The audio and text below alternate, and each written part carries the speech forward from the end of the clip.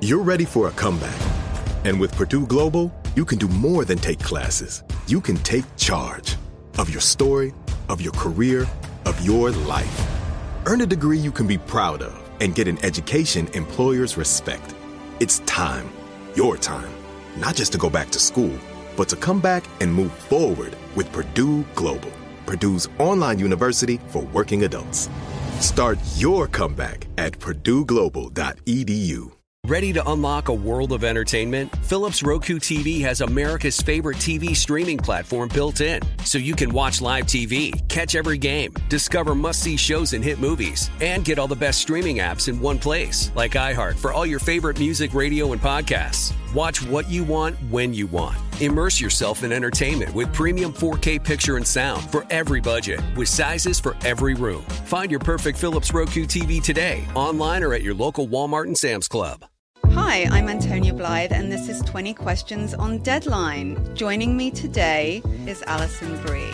Welcome, Alison. We got second place in my 7th grade lip sync contest for one of the songs on that album. The one that was like, "You've already won me over." Oh, that's a good one. Yeah. It's a very slow. Of all the options. In spite of me. Like, what did we do? It's so slow. Don't forget to listen to 20 Questions on Deadline. Thank you again, Alison. Thank you.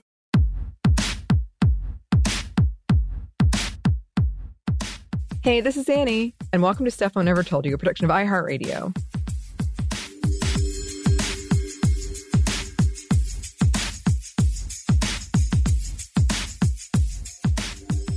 And yes, I am still by myself while Samantha recovers from being sick and gets ready for going on vacation.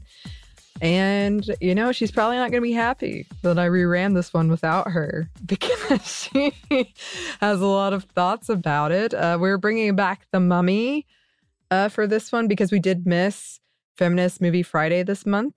There was also some scheduling confusion, which was largely my fault, but it was comical because no one seems to know what month it is right now.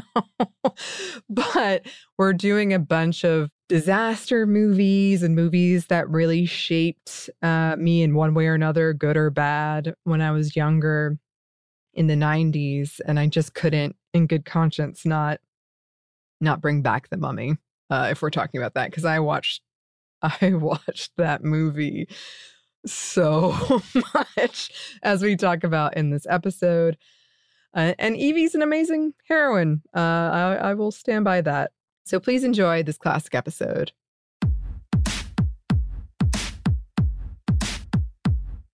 Hey, this is Annie. And Samantha. And welcome to Stuff Mom Never Told You, production of iHeartRadio.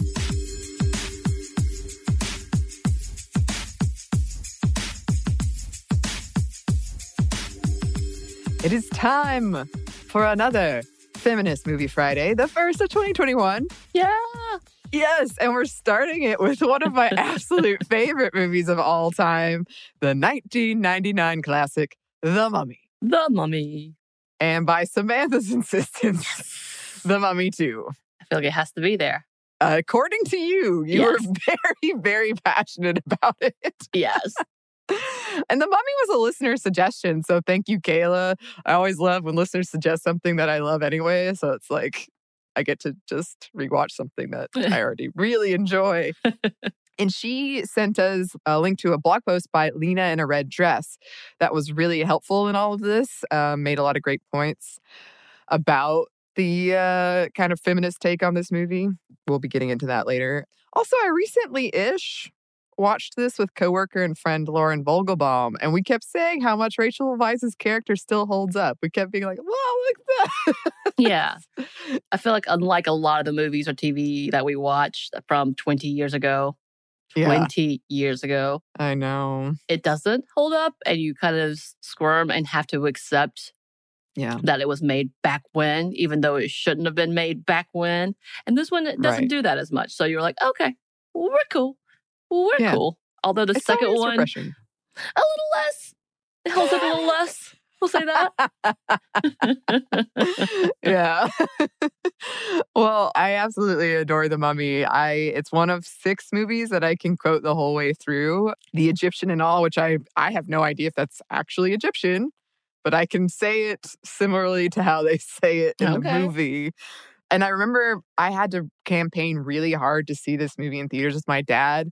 Because he was like, I think it might scare you. I don't know. I was at the age where still my parents would go with me to PG-13 movies. And I worked so hard to convince him. And then I was trying really, really hard to hide how scared I was because he was right. The Beatles, the scare of Beatles really scared me. And I think I had a crush on pretty much half the people in this movie at one point in time. And I love the ride at Universal. It is so fun. That is a good ride. I hope they don't take it down because it's funny. It's like about the making of the movie. Right. And I'm not sure how much like the younger generation gets it, but it's a fun ride. And it's definitely old Brendan Fraser too. It's definitely way back when Brendan Fraser. Right. Because when you see him today, it looks a little different. Has gone through a lot of stuff, unfortunately. Poor dude. Yeah. And it's trying to come out of it on the other side, but it's definitely taking him a minute. I don't know how else to do this. So it was prime Brendan Fraser, I will say that. Although I will say he was one of my first crushes, not because of this movie, but because of movies like Encino Man and School Ties. Those two movies are the one things that made him for me. That's so great. Oh, yeah. I've never seen any of those, but I know the image like on the cover. So, oh, yeah. So the Encino Man, my friend and I in high school, we memorized that movie. We know all of everything to do with that movie. We even got the soundtrack to that movie. Yeah, we were really into it. Oh, wow. Oh, yes. Wow. I know I've spoken before about my New Year's tradition on this show where I very specifically choose the last movie I want to end a year on and the first movie I want to start the new year on. And a couple of years ago, I was in South Africa for work over New Year's. And the last movie I saw was The New Mummy with Tom Cruise on the plane. Oh, no, it was not good. It was bad movie to go out on. So when I got home, the first movie I watched of the new year was the 1999 version to make up for it. Never had a desire to see the Tom Cruise version because I was like, what is this? They're trying to make something that was like, yes, action-filled, but also fun to just watch Tom Cruise get hurt and hurt things. Okay, cool. Yeah. Yeah. And I mean, the ending was pretty weird too, because they were trying to set up that whole like the new Universal Monster series. So it's like clearly meant to be a series, but you just knew it probably wasn't going to happen. So what, bro? Yeah. Yeah. And also in The Mummy 2, The Mummy Returns. I keep saying The Mummy 2. Yes, The Mummy Returns. Let me get it correct. When that came out, there was this website for the movie, which I actually, after we watched You've Got Mail, I got really into that for a minute. Remembering those like remember when movies would come out, they would have these like websites and you could play games on them and stuff. Well, The Mummy Returns had one where you could see what you were. You would take this test and it would tell you what you were in a past life. And I got dung beetle and I've never forgotten it. I have never forgotten it. I see. I mean, you've come out on top. That's the good news. I guess so. You're not a dung beetle. Congratulations. Proud of you. Thank you. Thank you, Samantha. Yeah. I am not a dung beetle. You're not a dung beetle. Proud of you. Thanks for being here. But yes, let's talk about The Mummy and all the dung beetles. So The Mummy is a 1999, 22 years old. We are old. 1999 American adventure movie and remake of the 1932 film. And it stars, yes, Brendan Fraser and Rachel Weisz, and is written and directed by Stephen Sommers.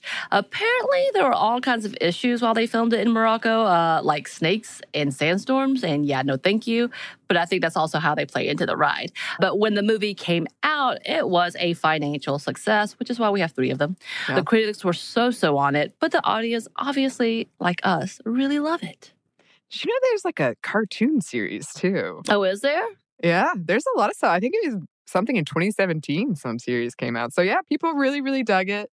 It's funny because a lot of reviews I was reading of it, like recent reviews said, the CGI isn't great, but it holds up. I think it holds up pretty. Yeah, there's clearly... Oh, this is obviously for the first one. The Scorpion King is like notoriously one of the worst CGI things ever. But in this one, yeah. So the plot, I could just quote the whole movie. I could do the sound effects. I could do it all, but I know that you don't want it, so I won't. It opens in ancient Egypt, and we learn that Anck-su-namun, the pharaoh's mistress, is having an affair with his high priest, Imhotep, who, spoiler alert, is the mummy. On one of their forbidden forays, the pharaoh catches them making out, and they both kill him. The guards are hammering down the door to get in, so Anck-su-namun convinces Imhotep to leave, telling him to use his abilities to resurrect her. So he does, and before the guards can arrest her, Anck-su-namun kills herself. Imhotep and his priests steal her body and take it to the lost city of the dead, Hamunaptra. Imhotep begins the ritual to bring her back, but is interrupted by the Magi, who are the pharaoh's bodyguards, before he can complete the ritual. So as punishment for this, Imhotep is sentenced to the Handai, which is a punishment so horrific it has never been used before. Basically, he's mummified alive. His tongue is cut out, he's wrapped tightly in bandages, put in a sarcophagus, and buried alive with those flesh-eating beetles. A curse is placed on him, too, for good measure, that if he's ever brought back, he would unleash the 7 plagues of Egypt and, destroy everything. So, to top it off, the Magi are sworn to guard him to make sure no one brings him back. So, cut to the early 1900s, American Rick O'Connell, played by Brendan Fraser, leading some soldiers in the midst of battle at the sites of the ruins of Hamunaptra. He also meets his Weasley acquaintance, Benny. We all know Benny. You're going to get yours. And as the battle goes on, Rick realizes there's something supernatural going on, warning him away, and he makes off into the desert under observation of the Magi. Then we jump to 1926 and we meet Evie, played by Rachel Weisz, who is the daughter of famous Egyptologists. She's a librarian, but she wants to follow in her parents' footsteps. However, as the movie opens, she has once again been rejected by the prestigious Bimbridge Scholars. And she has one of the worst intros ever, in my opinion, while she's precariously balanced on a ladder trying to replace a book on the top shelf. The ladder falls into the shelves, and it's a domino effect, knocking over all these huge shelves of books. Just go askew. There's papers everywhere. Oh, so good. Then we meet her screw-up brother, Jonathan, who shows her an ancient key he, quote, found, aka stole. Jonathan takes Evie to a jail to meet the person he stole it from, because she recognizes immediately, this might be something special. And, of course, he stole it from none other than Rick O'Connell, who is scheduled to be hanged. O'Connell promises to take them to Hamunaptra if they can secure his release. And this is after he grabs Evie's face and kisses her, of course. She's able to cut a deal with the warden, and O'Connell is freed in the nick of time. So off they go to Hamunaptra. So they introduce Alex in the second one, the kid, by having the domino effects with the pillars. So, right. they link it a little bit. I do. So our intrepid crew sets off for Hamunaptra, and Evie is taken, of course, with O'Connell's new cleaned up look, as would I be. On their way, they encounter a group of cocky Americans. Oh, those nasty Americans. Also making their way to Hamunaptra with the help of O'Connell's old frenemy, Biddy. As Evie is ruminating about the kiss between her and O'Connell, the boat they're on actually gets attacked by members of the Magi, which they're not aware of who they are. And they make a narrow escape, switching over to camels. And it's the O'Connells' turn to be impressed with Evie's new clothes and looks. Right. So as the sun rises, Hamunaptra is revealed, no longer these ruins, but fully restored. And these groups race to the Americans, and our heroes race to Hamunaptra to see who can get there first. And Evie wins. Ta-da! Yeah. After a few run-ins with the Americans, O'Connell stole some tools to get to Evie. They fought over a dig site. Evie realizes that they can go underneath the Americans and dig up through there to beat them to this book that they both want that's buried there, or this treasure that they both want that's buried there. So while doing so, they find a sarcophagus of a still, quote, juicy mummy. The Americans, on the other hand, find the Book of the Dead after setting off a booby trap protecting it. And they also find some ancient jars holding organs, which they divide amongst themselves. Big mistake. And this is where One of my most quoted lines of all time. Chuck over on Movie Crush once asked me, like, what's a movie thing you say a lot that you think no one gets? It's this. Yeah. Beware of the curse. Beware.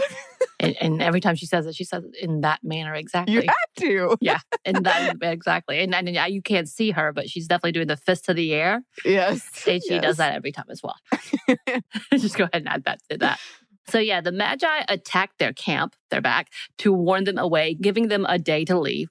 The warden dies, by the way, by a scarab beetle because it goes inside of his skin, drives him mad, and he runs into a wall with his head first. So, Evie gets really drunk and flirts with Rick, who, of course, flirts back. And also a great line, quote, "You're wondering what is a place like me doing a girl like this?" Of course. But then she passes out right as she's about to kiss him. And he does the, okay, bye, night. And the following night, Evie steals the book because she can't help it, which is the Book of the Dead from the Americans. And he's a professor, right? He's not American, though. Who is he? He's English? Yeah, he's an Egyptologist. He's English. So there's like one non-American in the group. He knows what he's going for. And it's for the same like intellectual properties as where they're all looking for treasure. And she has the key and uses it to open it. And she dumbly reads it out loud, accidentally bringing back Imhotep. Yes, good job. Yeah.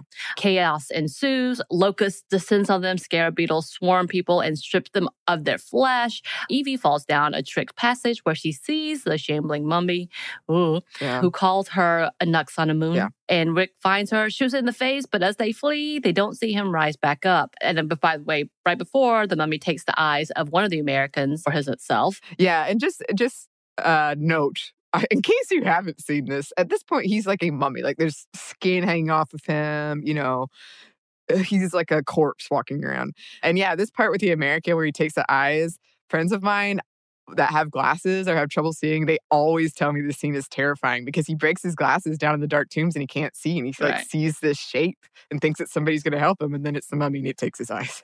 Right.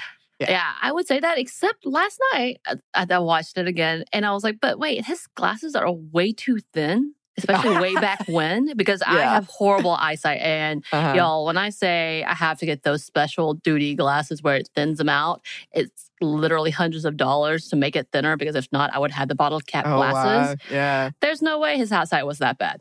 Like, I love this like when they turned his time view, judgment.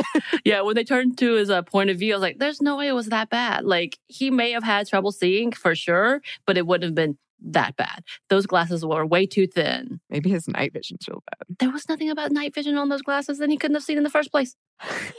That's true. That's true. That's what I saw. I was like, wait, because I'm so aware. Like, I just recently bought some more glasses and I had to pay an extra fee to make it not, bottom of like, it's really sad, y'all.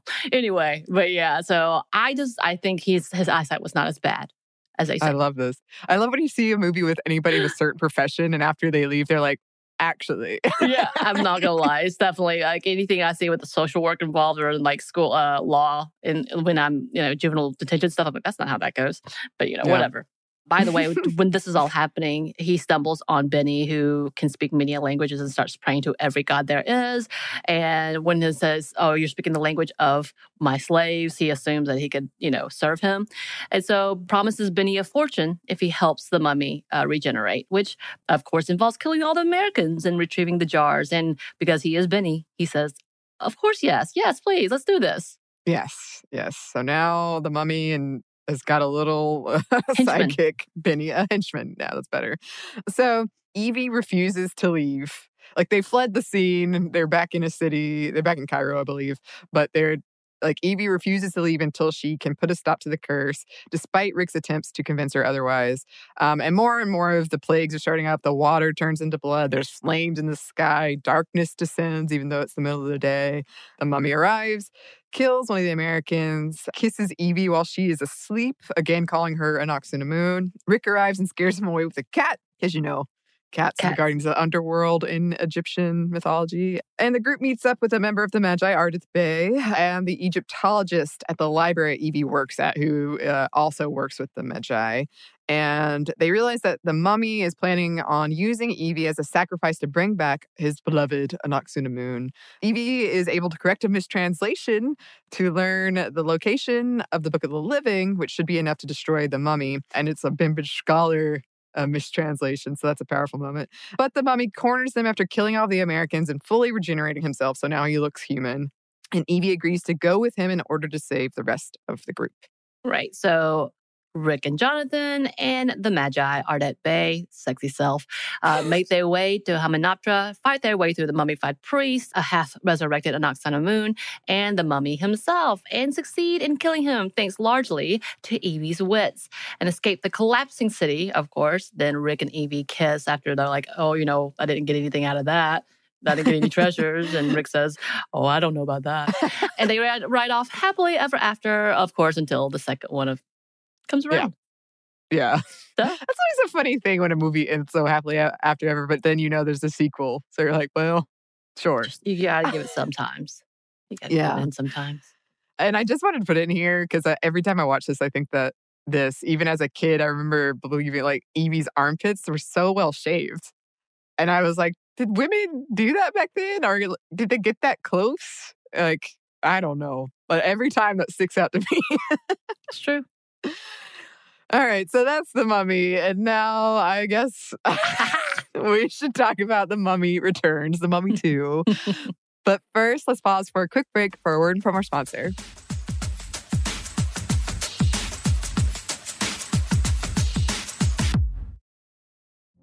Witness the dawning of a new era in automotive luxury with a reveal unlike any other as Infiniti presents a new chapter in luxury, the premiere of the all-new 2025 Infiniti QX80.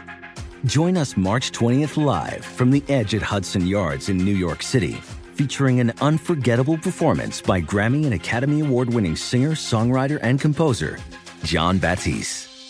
The all-new Infiniti QX80 is unlike any luxury SUV you've ever seen. Smart enough to anticipate your needs, even before you do. Every line, curve, and detail was thoughtfully crafted, so everything for every passenger feels just right. Don't miss it. Mark your calendars and be the first to see it March 20th at 7 p.m. Eastern, only on iHeartRadio's YouTube channel. Save the date at new-QX80.com. 2025 QX80 coming this summer. Ready to unlock a world of entertainment? Philips Roku TV has America's favorite TV streaming platform built in, so you can watch live TV, catch every game, discover must-see shows and hit movies, and get all the best streaming apps in one place, like iHeart for all your favorite music, radio, and podcasts. Watch what you want, when you want. Immerse yourself in entertainment with premium 4K picture and sound for every budget, with sizes for every room. Find your perfect Philips Roku TV today, online or at your local Walmart and Sam's Club. Hi, I'm Antonia Blythe, and this is 20 Questions on Deadline. Joining me today is Alison Brie. Welcome, Alison. We got second place in my 7th grade lip sync contest for one of the songs on that album. The one that was like, you've already won me over. Oh, that's a good one. Yeah. It's a very slow. Of all the options. In spite of me. Like, what did we do? It's so slow. Don't forget to listen to 20 Questions on Deadline. Thank you again, Alison. Thank you.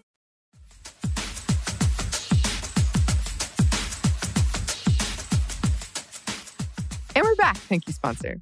Okay, so yes, The Mummy 2 or The Mummy Returns, as it's actually let's named. Get it correct. Honestly, I love all of the Mummy movies. I know they're not great. Not all of them are winners, but yes, I love them. And I just really wanted to make Annie watch this because she refuses to do so. And honestly, I would have chosen to do the third one too, but I thought it may be too much for her to handle. So I gave it up. But I mean, come on, Russell Wong, Jet Li, and Michelle Yeoh, they're some of my favorite actors, and I really do love who they are and the fact that they're a part of this franchise too. Yeah, and okay, so Samantha was very adamant that we watch this, and I'm actually not even sure why I'm so resistant to it, but so I watched it last night. I kept putting it off, and I was like, well, I guess I better watch it. And then after it was over, I checked the outline and so this was happening. We're recording it the day after. And I had a moment because Samantha hadn't added anything to the outline about The Mummy Returns where I thought she had played a prank on me and tricked me into watching it. And I was like outraged. Which, by the way, it was done. But I did have a moment of like, what if I just deleted all that part she put in about the mummy too and just moved on? I would have been furious. I was so like, last night I was fuming, even though for all I knew we were going to talk about it. But even the possibility. Right. It would have been a good prank. But fortunately for everyone around, it's not a prank. And yes, we are going to talk about it very briefly though, because we are mainly going to focus on the original. But I just had to put a very quick synopsis so we can all bask in this glory of the sequel. Sure. All right. So, like the first movie, we have the opening scene that begins with the legend of the Scorpion King, played by the one and only The Rock, Dwayne "The Rock" Johnson, who I believe this is one of his first acting. Yeah, I think it was his first, actually. Yeah, and that was one of the first things I texted Samantha last night was, wow, the acting he's improved a lot, I'll say. And yeah, so the Scorpion King, became the Scorpion King by giving his soul to the god Anubis, who takes him after giving him victory over his enemies with the help of his army. So there's this like, the Scorpion King will rise again with the army of the dead thing. And then we cut to the O'Connells, Rick and Evelyn, Evie with their son Alex. And yeah, they're still getting into mischief by digging up things they shouldn't. Yeah. Archaeologists that keep digging things up. And it is really funny because it plays on the whole, how many mummies and dead armies and things can we raise? And they seem to have just accepted this, I guess. So they discover a new treasure, the bracelet of Anubis, which is, a huge mistake. And as they discover it, they also learn that there's a trap that for anyone who removes it, too late do they see the inscription saying, like, don't open this, warning you. And we cut to, like, waters from the Nile rushing into their dig site where they almost drown. But by chance, their son, who is trying to protect the site from some shady thieves, breaks through the wall, releasing them. And yeah, that's the pillar scene that's very reminiscent of how we meet Evie in the first one. Right. And poor kid. I really like him, but his acting is on par with The Rock as well. Just go ahead and put that out there. All the while, Evie is having visions as if she was present during the time of Pharaoh Seti and is able to know where everything is mysteriously as if she's been there before. Cut to, we see a crew of the bad guys digging up the mummy, Imhotep. Mm-hmm. And the crew is led by the reincarnation of Imhotep's love, Anck-su-namun, who, like Evie, is able to know where things are without being there before. And of course, they bring him back to life and try to retrieve the bracelet from the O'Connells so that Imhotep can command the army of Anubis and take over the world. Unbeknownst to all the adults, Alex has actually put the bracelet on and started the journey of the bracelet that will lead them to the Scorpion King. Why does everybody want to rule the world with these armies? I don't get it. You tell me. Also, just note, Pharaoh Seti is the one that Anck-su-namun and Imhotep killed. So that's kind of the visions Evie's having. Alex is then kidnapped by the mummy and the bad dudes, which lead all of them on a journey to get to the location of the Scorpion King. And we couldn't have a good mummy adventure without Magi Art of the Bay. He returns, Evie's brother Jonathan. And this time we added a dirigible. Of course. I was like, oh my God. Flown by an old friend of Rick's, Izzy, and some shrunken heads, pygmy mummies to the mix. We also discover that not only do we have the reincarnation of Anck-su-namun, but Princess Nefertiti, which turns out to be Evie from a past life, who was the daughter of Pharaoh Seti. Again, Anck-su-namun, and Imhotep kills him. And she witnessed that from like a balcony away. And she is the protector of the bracelet as well. I guess we should also say Rick is apparently some like guardian from a past life. I meant to look that up. But yeah, he is the guardian of the bracelet. He's like part of the Magi, I think. Yeah. Some of the brotherhood of sorts, because he has that tattoo. The tattoo, as they say. Tattoo. And yeah, this is where my whole dung beetle past life test comes from. So as they arrive to get Alex back and try to stop the Scorpion King, Evie is killed and then brought back to life through the Book of the Dead by Alex. She fights Anck-su-namun while Rick is fighting a really ridiculous looking CGI of The Rock as a Scorpion King. I'm not exaggerating when I say this consistently comes up on lists of the worst CGI of all time, especially from like a big budget movie. I think it was like, I remember seeing this either in the theaters, I can't remember, but the audible laughter, the reaction to seeing him come out of the wall or the doors or the cave, and we were all like, what? Yeah. And then that guy like appears out of nowhere, the kind of top, he was the head of the British Museum, he's sort of like the top goon. Yeah. He sort of appears and the Scorpion King rips him into 5 pieces, and I was like, what is he's got to show strength. Yeah, they were trying to show what he could do with his little scorpion limbs. Again, if no one's seen this is essentially The Rock with the scorpion bottom. Right. The top half is The Rock, but it's all CGI. It's all badly CGI'd. And at this point in time, there's really no excuse about how bad it was, why it was so bad. I'm sure the people working on it would argue with you. You think so? I've seen, but that's the thing is like, we've seen so much better. Why? Yeah. They were working things out back then. I don't know. I don't know. Okay. She made the mummy noise.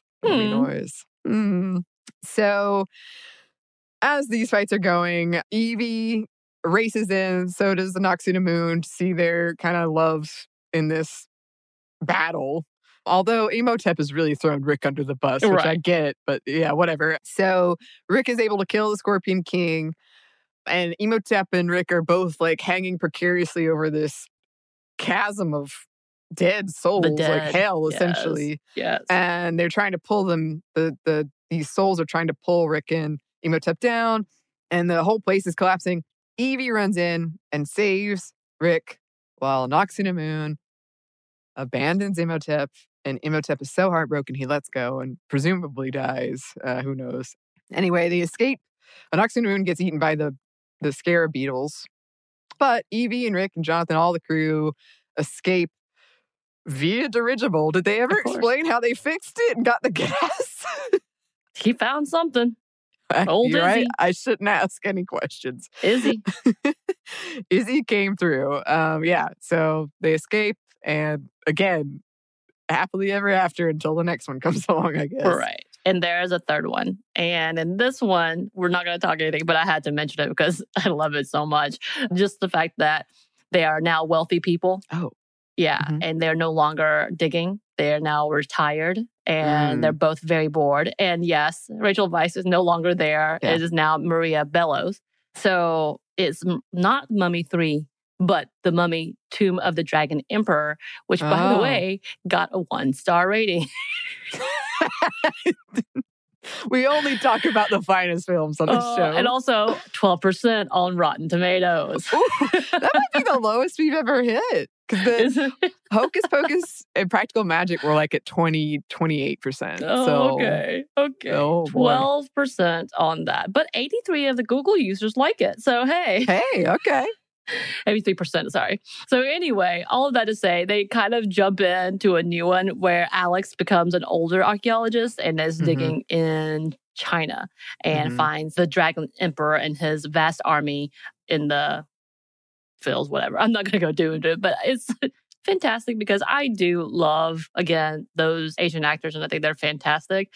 And to see them for just a split second is delightful. But yes, there's ridiculousness like, I don't know how Rick O'Connell could possibly beat in combat Jet Li, but okay. Yeah. The Dragon King, who is also magical and knows a lot of martial arts. But hey, who cares, right? Who cares? But yes, that one is also a franchise. But The Mummy is no longer Imhotep. They've now moved on to China. It kind of fetishizes China a little bit, but whatever. Still, a delight to me, a delight, and worth one watch. But not a second one to talk about, but just had to throw that in there. Yeah, I've only seen it once, and the only part I really remember is when it zooms in on should be Rachel Weisz, and it's like I'm a whole new person or something. Yes, her line, an American actor with a not great English accent.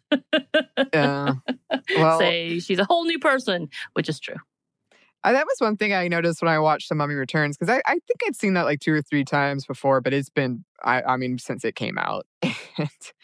It was like a classic action sequel in the sense that everything was way bigger. And Rick O'Connell, like, I love him, but he was doing things where I was like, wow, you've really upped your game. You caught a knife, like, over here. You're doing all kinds of stunts that I'm very impressed. But right. And also, we're not going to talk about the fact that there was a whole franchise of the Scorpion King. But yeah. Oh, yeah, that's right. Oh, boy. Yeah, that was also a one and done for me, that movie. But if you're looking for a laugh, the Scorpion King. There you go. So, all right. Now that we've gone through the plots of these, we did want to talk about some themes. But first, we're going to pause for one more quick break for a word from our sponsor.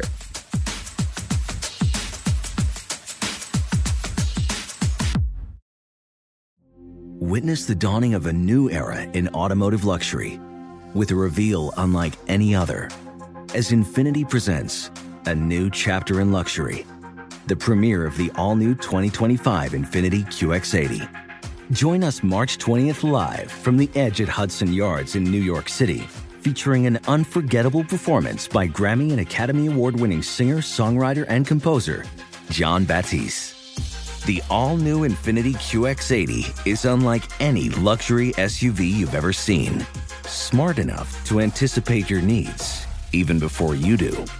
Every line, curve, and detail was thoughtfully crafted, so everything for every passenger feels just right.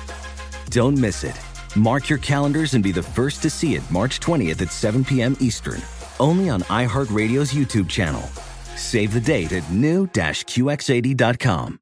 2025 QX80 coming this summer. Ready to unlock a world of entertainment? Philips Roku TV has America's favorite TV streaming platform built in, so you can watch live TV, catch every game, discover must-see shows and hit movies, and get all the best streaming apps in one place, like iHeart for all your favorite music, radio, and podcasts. Watch what you want, when you want. Immerse yourself in entertainment with premium 4K picture and sound for every budget, with sizes for every room. Find your perfect Philips Roku TV today, online or at your local Walmart and Sam's Club. Billie Eilish and Phineas O'Connell, they're with us today on Crew Call.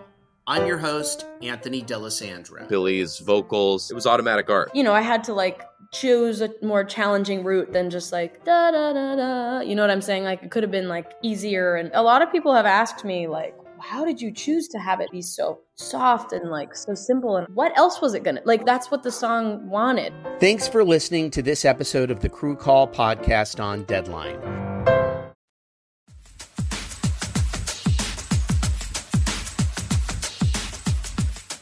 And we're back. Thank you, sponsor. So I did want to put a disclaimer in here that maybe I should have put it at the top, but whatever. Neither of these movies, or I guess none of these movies, if we're going to count the third one, would be a movie that pops into my head if somebody asked me, name a feminist movie.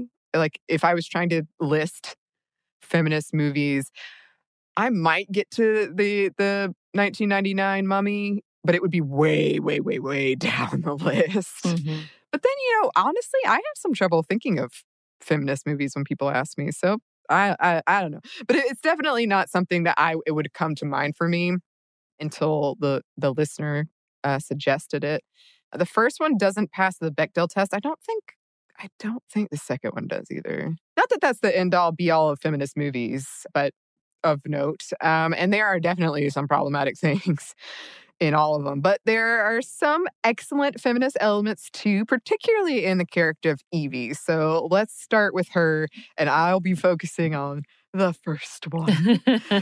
So Evie is a really competent, smart, funny, determined, adventurous, charming, and decisive character. Most of the plans, she comes up with them on her own, quickly and under pressure. I also really appreciate how she's just she's really quick to anger or to be happy. She's just, I don't know, fiery or something. I don't know. I like it.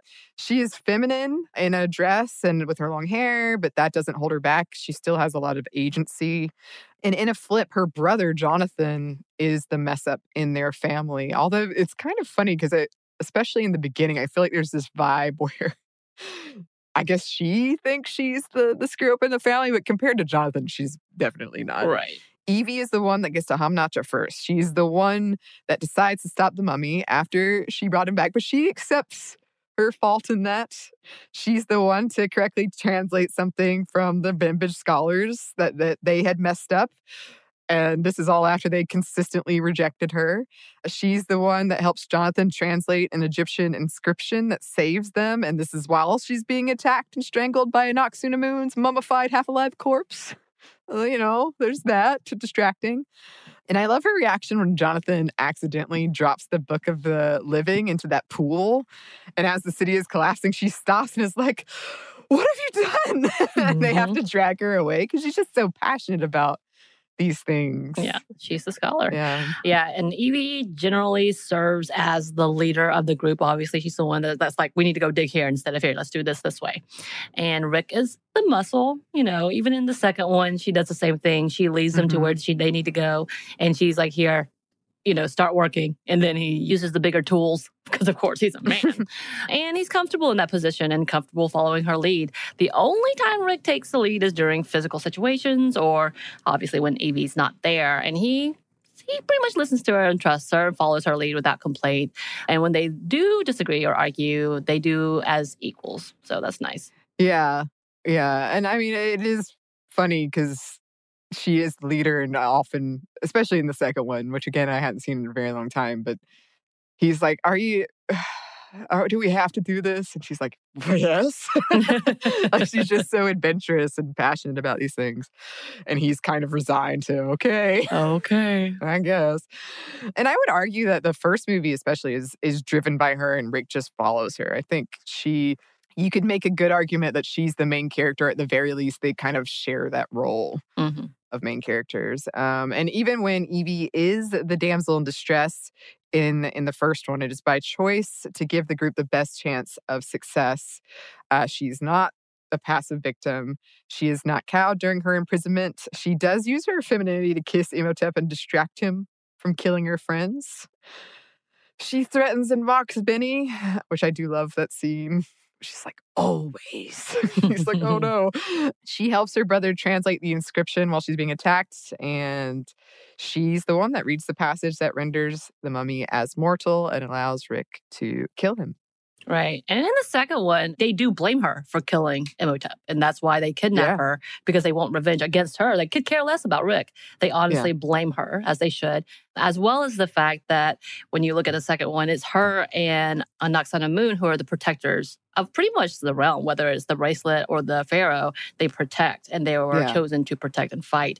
So it's kind of interesting to get that. And yes, she actually gets to fight a little bit in this one, where she has some swordplay and play with size even. Who knew? Of course, it was very obvious it wasn't her during those scenes, but still nice to think on. And of course, we could also talk about the constant use of white women with dark hair for characters like Nefertiti and Cleopatra, but that's a whole other conversation. Because she is supposed to be a lineage of that in English as well, from what I understood from the first one, right? Her mother was Egyptian, her father was English. Oh, yeah, I think so. Yeah. But, whatever. We all know this has to be a stretch to tie things together perfectly, to bring it to one. But yes, in both movies, she also saves Rick, whether she saves him from the gallows or she saves him from the pit of hell, obviously. So she is the hero in both of these things. They also still follow her footsteps in the second one, and she even has her maternal instincts as a drive and a push for this one as well to get her son back. So yeah, she's the main character. I would agree with that. Yeah, I definitely think so. She's the leader for sure. Absolutely. And I did want to talk about the relationship aspect between Evie and Rick. Because Rick is clearly attracted to more than just her looks, which is unfortunately kind of rare in these action adventure movies. He gives her the tools that he stole because he knows that she's passionate about what she does and good at what she does. And he wants her to be able to lead them and find what she wants to find. And Rick doesn't pursue romance with her like most male characters from these adventure movies do. He isn't showing off for her. He's just kind of this consistent, capable, respectful, kind, tender, in the way that he follows her and respects her. That's really allowed in male characters in this genre.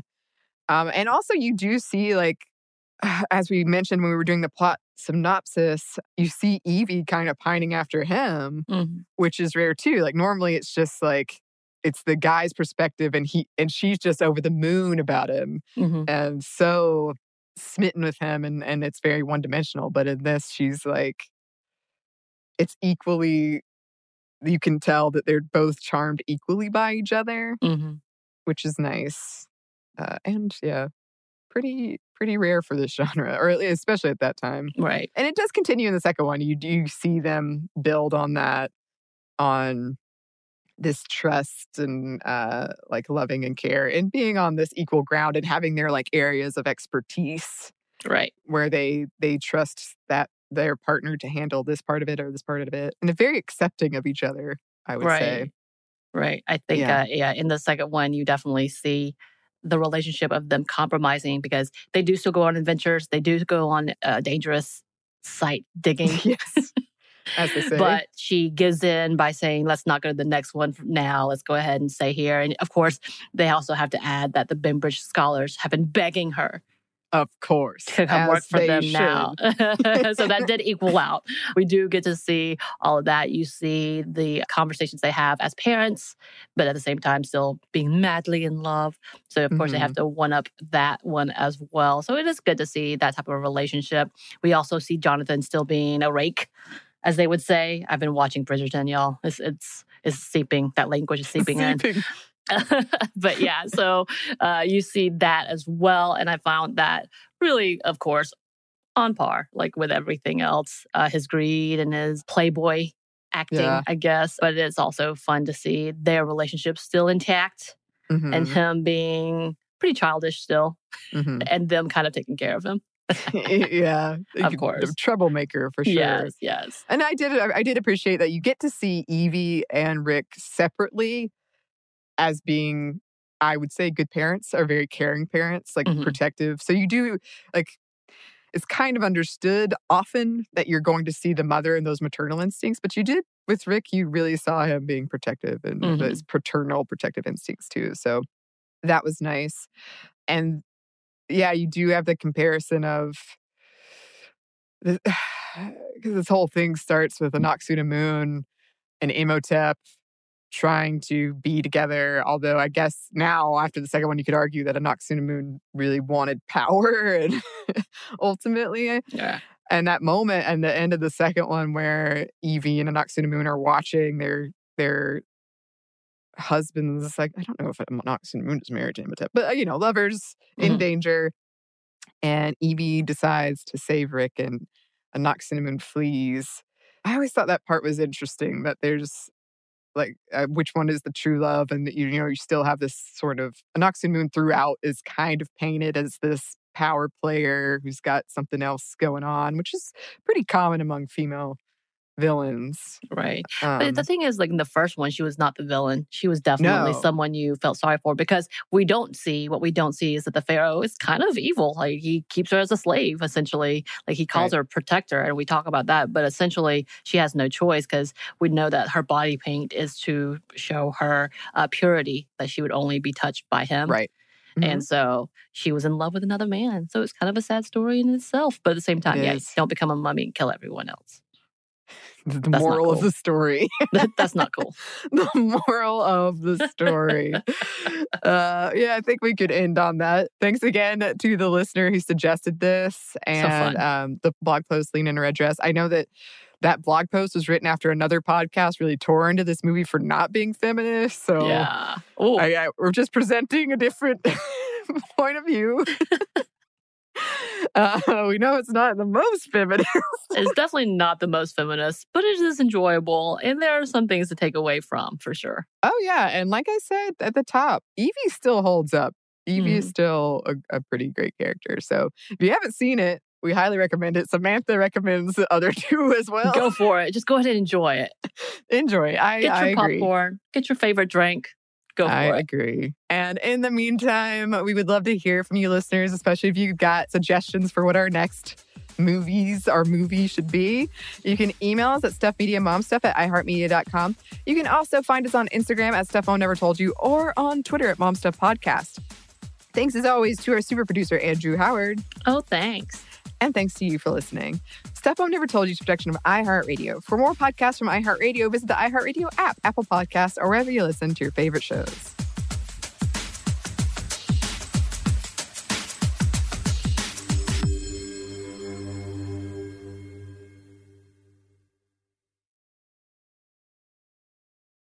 Infinity presents a new chapter in luxury, the premiere of the all-new 2025 Infinity QX80, live March 20th from the Edge at Hudson Yards in New York City, featuring a performance by John Batiste. The all-new 2025 Infinity QX80 is an SUV designed to help every passenger feel just right. Be the first to see it March 20th at 7 p.m. Eastern, only on iHeartRadio's YouTube channel. Save the date at new-QX80.com. Don't miss it. 2025 QX80 coming this summer. Hey, Sarah, I loved that spring break vlog you posted on Zigazoo. OMG, you watched it? Yeah, it was so cool. I think you're so talented. Social media is only positive with Zigazoo, the world's largest and safest social media network for kids. In Zigazoo, all community members are verified kids like yours, and all content is fully human moderated. Try out Zigazoo this spring break. Download the Zigazoo app today. Does money stress you out? Let Facet flip your financial chaos into clarity. Finding Facet immediately put us at ease. Facet's innovative approach to financial planning ensures your money works as hard as you do, enabling members to experience the joys of having your finances in order. And that makes us Facet for life now, I guess. Visit Facet.com, FACET.com to learn more. This ad is sponsored by Facet. Facet Wealth is an SEC registered investment advisor. This is not an offer to buy or sell securities, nor is it investment, legal, or tax advice. These testimonials are from current Facet members who are not compensated. All opinions are their own and not a guarantee of a similar outcome.